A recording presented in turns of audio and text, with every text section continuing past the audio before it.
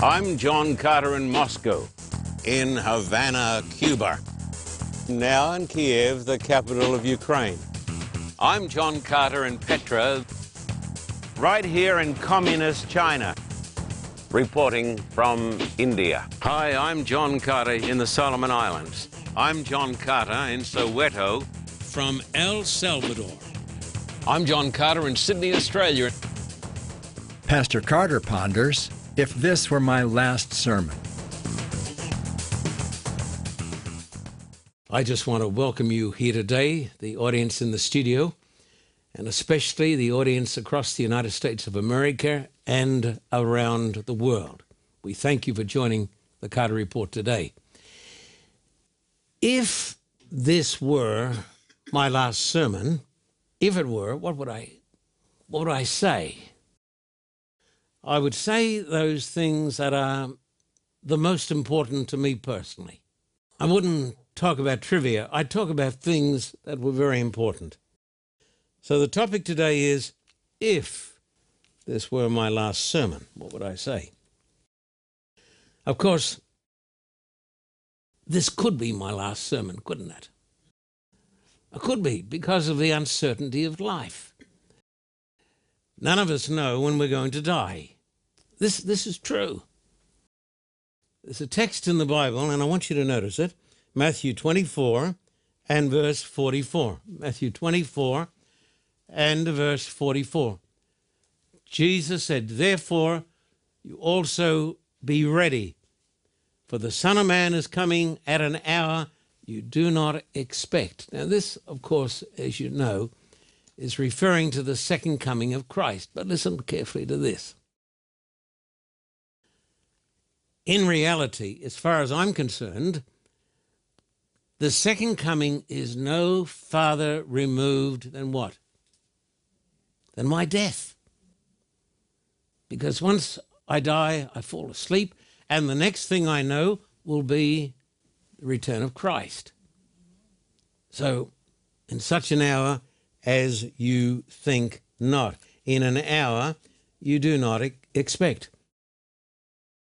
I happen to live in a very nice place. I live in Thousand Oaks in Southern California. We said it was about the safest place in the world until a gunman, an enraged white man with a chip on his shoulder, walked into this bar where they were dancing, square dancing. Lots of young people were celebrating their graduation.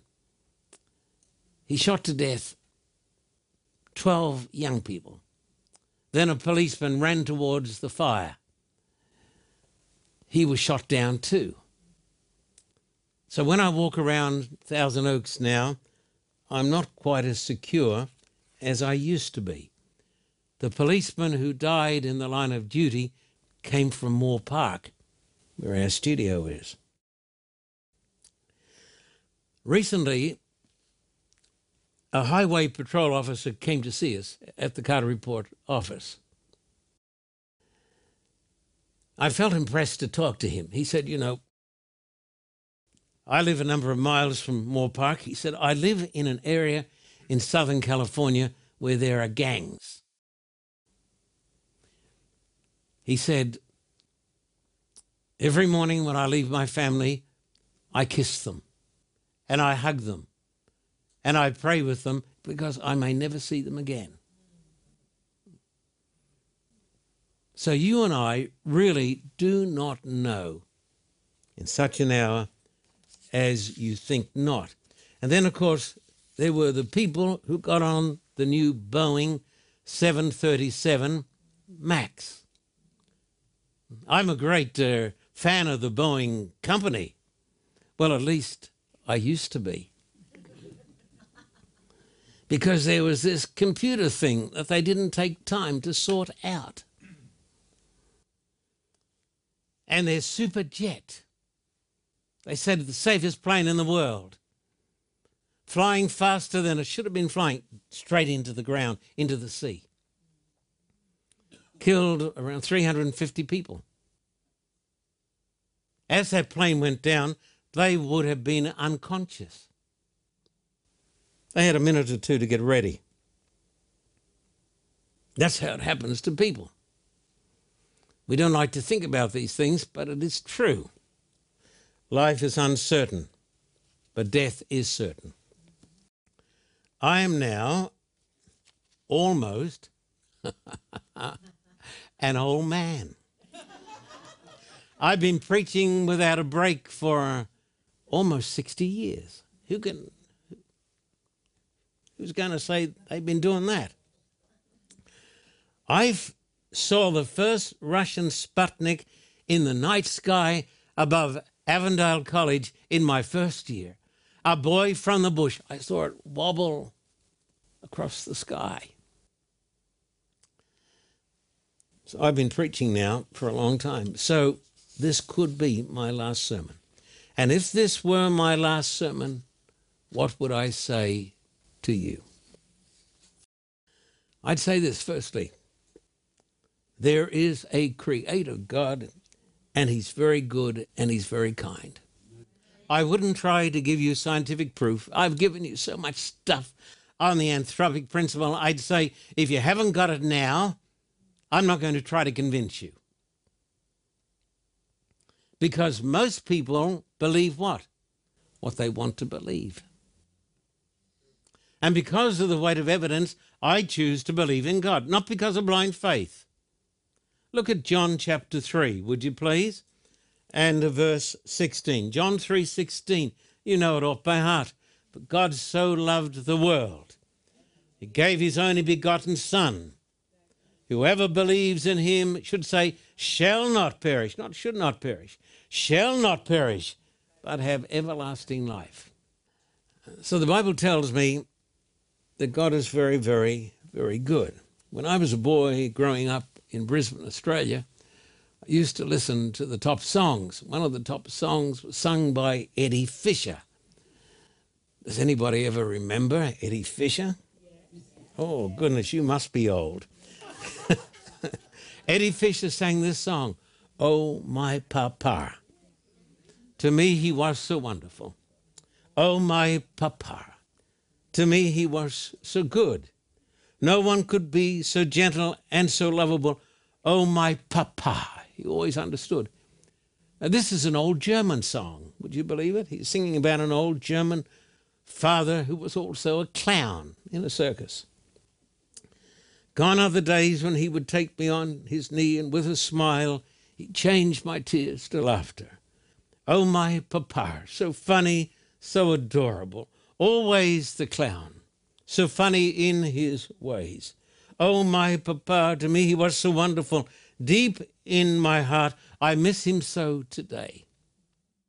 That papa was a dim reflection of our Heavenly Father. And you have been loved from the very beginning. I would tell you, you have a papa who loves you. I'd also tell you, if this were my last sermon, I'd tell you this: family and friends are so very important.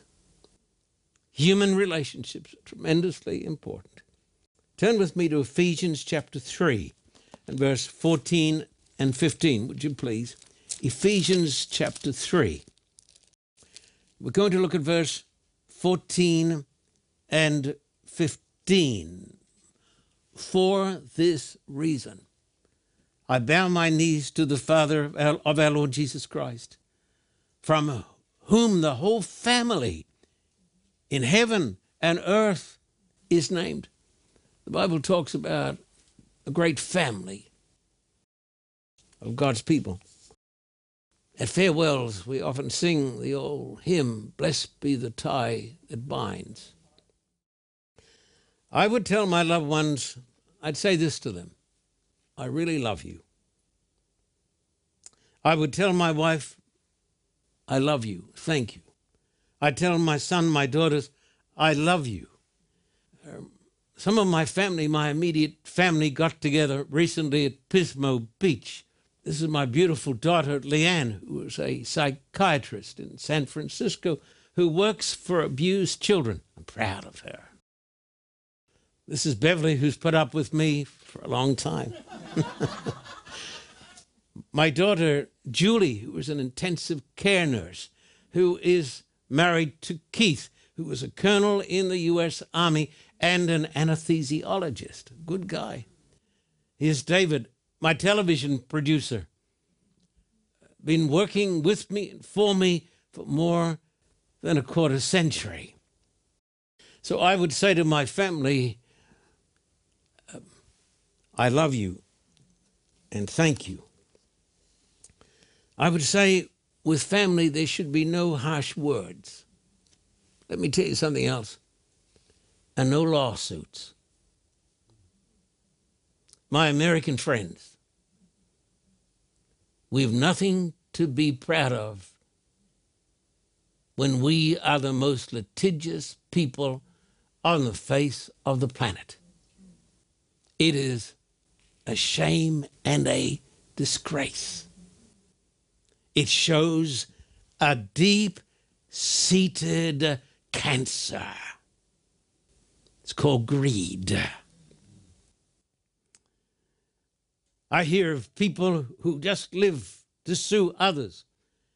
They're always carrying out lawsuits. They have smart attorneys who are experts at telling lies. They're carrying out lawsuits. I've been sued. Because of my work, I've been sued. People think, well, we're going to take him down. God took them down.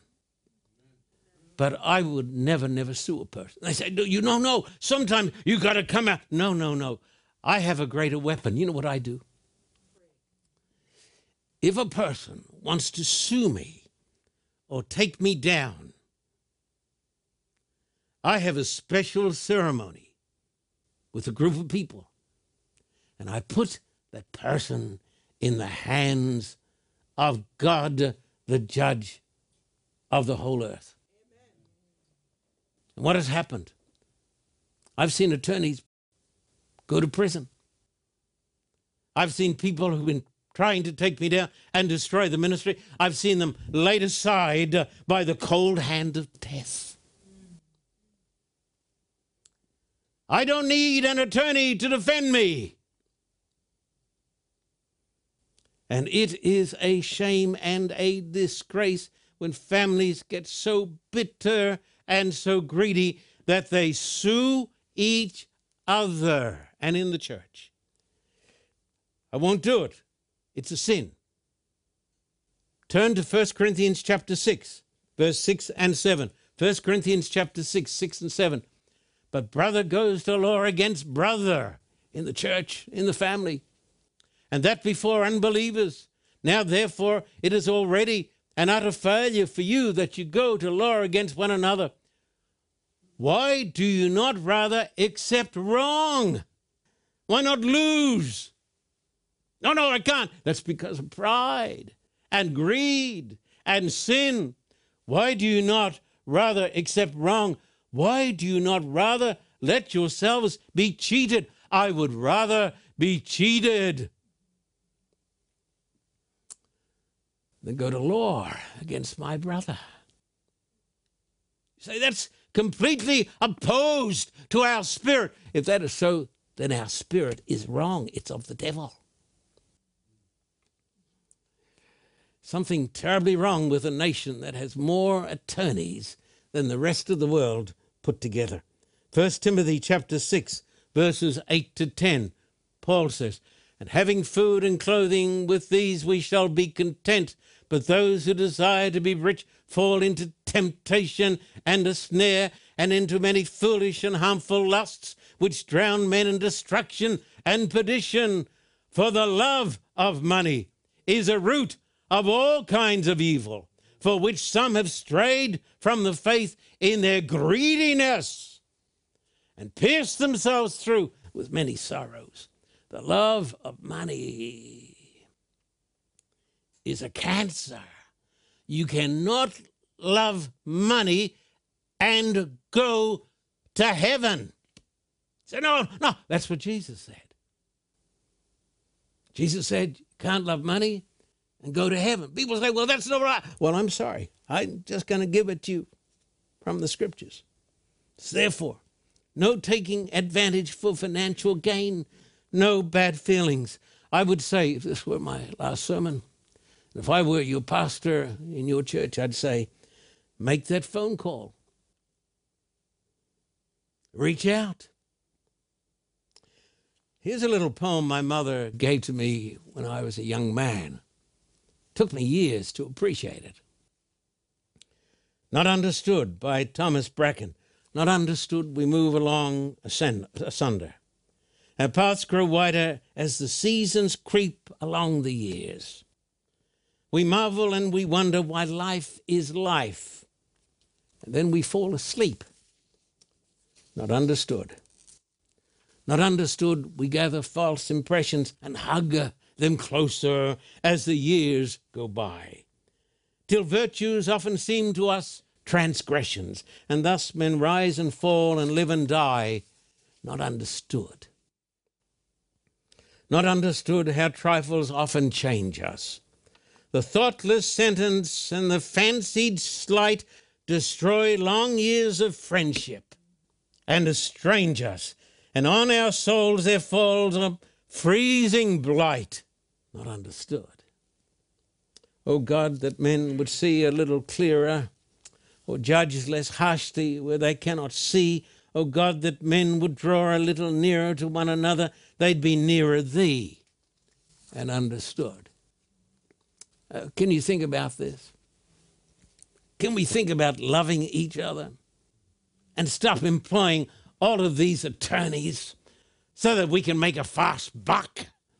What about Christ? These folks are my heroes.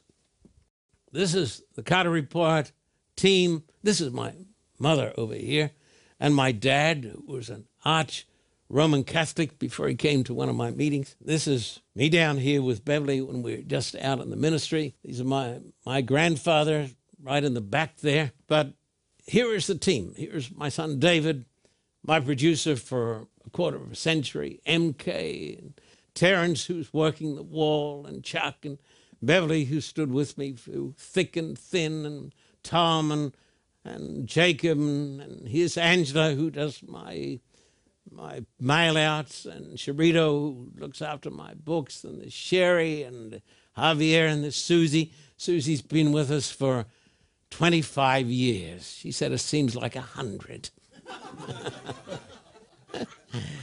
Listen, we have a very sweet team. We got no bad feeling. And we try to help each other. And we try to be generous. There's nothing I despise more than a mean, selfish person. Sorry, that's just how I feel about it. If you knew Jesus, he'd be very generous, kind person. Another truth I'd want to say to you, if this were my last sermon, if it were, there is life after death for all of God's children. So many of my old dear friends are sleeping in Christ. I am one of the last. My mother, who taught me to pray, prayed with me every morning before I went to school. My father, brought up as an altar boy in the great Roman Catholic Church, who came to one of my meetings and found Christ in the gospel. My mother is an old lady. She lived to 97. I want you to see and meet some friends who touched my life in a special way. Ed and Joy Tottenoffer, straight out of college more than 50 years ago. Beverly and I, as they said in Australia, wet behind the ears. We went to a town in the outback of Australia by the name of Broken Hill, this mining town. Silver, lead, zinc. The Tottenhoffers, Ed and Joy, they were our mentors and our friends, and they loved us. Let me tell you something about all of my friends, my close friends. We hate lies. Didn't say we hate liars, but we hate lies and dishonesty and greed and fraud and hypocrisy. Hate it all. These people did not know how to tell a lie, and they taught us how to preach the word. They're sleeping. Tom Ludwisi. Tom took an interest in me when I was 17 at Avondale College, and Tom explained to me the gospel of Christ. He loved me, and he cared for me. I'm here today because of my old buddy, Dr. Tom Ludwisi. See you soon, Tom. Graham Bradford, one of the great scholars in the church, died of cancer, melanoma, no fault of his own. An Australian, so much sun. Got a little thing on his arm. The doctor messed up. Doctors don't mess up. Oh, they don't. Are they perfect, are they? Same as you and me. They're sinners, needing grace. Just put a knife in it, said nothing. Come back. When he came back, full-blown melanoma. Took 3 years to die. A hero, a theologian, a Christian gentleman. I miss our weekly phone calls when we talked theology. I got nobody left now to talk theology to. You say, no, there's not. I miss Graham. Then there was George Burnside. Beverly and I worked, we had no children in those days. We worked with this great Australian evangelist in a town by the name of Wagga Wagga in New South Wales. And with the Tottenhoffers, he taught me everything I know about preaching the gospel and evangelism. I've never met an evangelist as powerful as this man. A young man came to me during the campaign. We call those campaigns missions. How I despise the term effort. People say we're running an effort. It's like they're giving birth to barbed wire. It's an effort. Don't they know anything about the grace of God? Oh, we're running an effort. It's disgusting. We called campaigns missions. Still do. Running a mission. One guy, worldly, lost, young man, blasphemer. After Pastor Burnside had preached for an hour, he said, why does he have to stop? Pastor Burnside would have a little pause and say, I'm going to start again. Go for another hour. He'd say, why does he have to stop? He was a preacher. He was a man of God. In Australia, they say there are 3 sexes, men, women, and clergymen. A clergyman, in the eyes of most Australians, is something between a man and a woman. But this man was no clergyman. He was a man of God. He could preach. I was terrified of him. Robert Parr, president of the conference, great city of Sydney. Robert Parr was the person who made possible the Sydney Opera House campaign. Listen, skeptic, because I meet tons of skeptics, and you don't impress me. I feel sorry for you.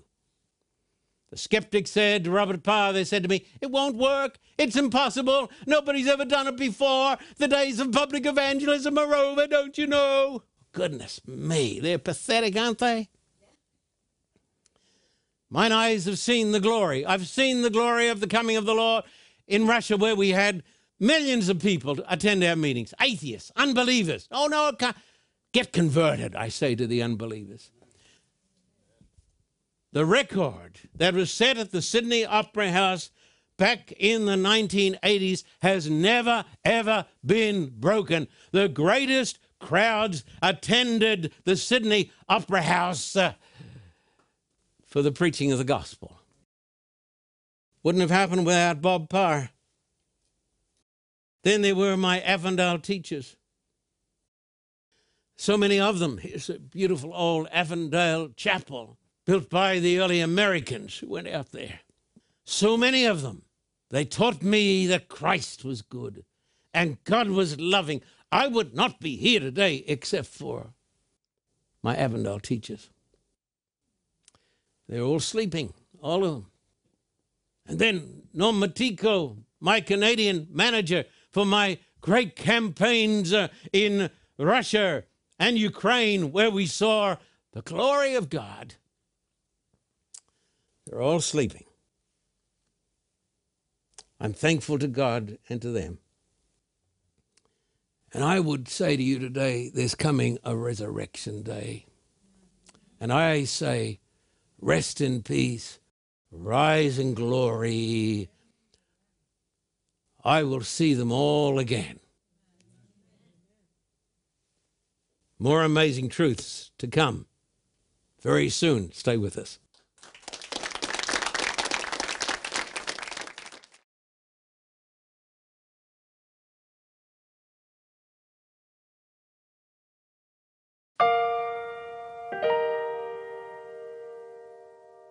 Hello, friend.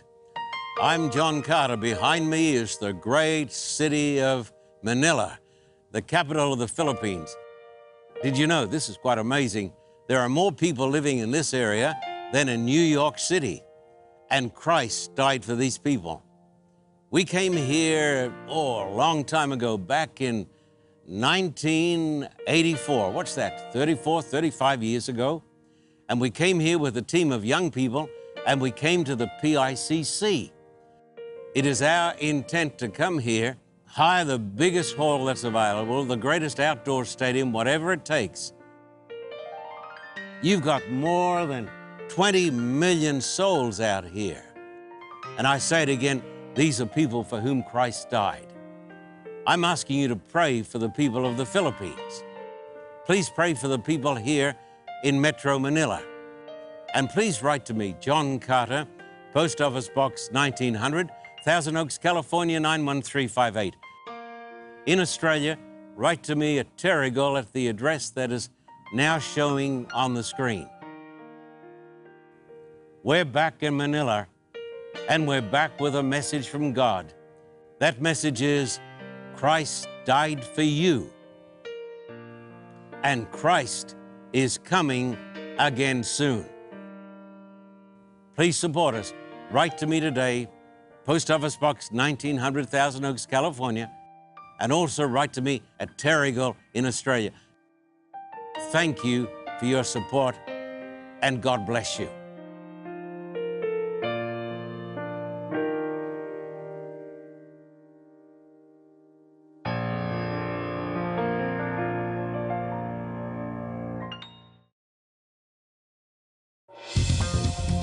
For a copy of today's program, please contact us at P.O. Box 1900, Thousand Oaks, California, 91358. Or in Australia, contact us at P.O. Box 861, Terrigal, New South Wales, 2260. This program is made possible through the generous support of viewers like you. We thank you for your continued support. May God richly bless you.